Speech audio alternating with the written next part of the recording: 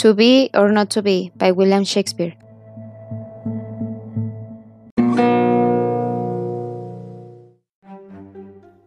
To be or not to be, that is the question. Whether 'tis nobler in the mind to suffer the slings and arrows of strenuous fortune, or to take arms against a sea of troubles, and by opposing them, to die, to sleep, no more, and by sleep to say, we end the heartache and the thousand natural shocks that flesh is here to tease the consummation, the volupty to be wished. To die, to sleep pertains to dream I. There is a rub, for in that sleep of death, what dreams may come, when we have shuffled off this mortal coil, must give us pause. There is a respect that makes calamity of so long life.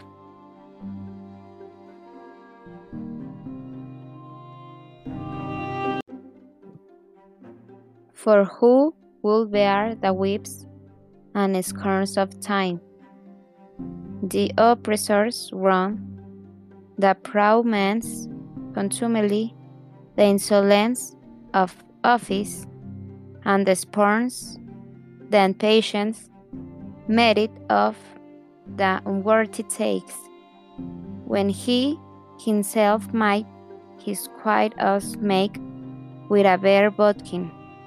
Who would farthest bear to run and sweat under a weary life, but that dread of something after death, the undiscovered country, for whose bourne no traveller returns, puzzles the will, and makes us rather bear those ills we have than fly to others that we know not of.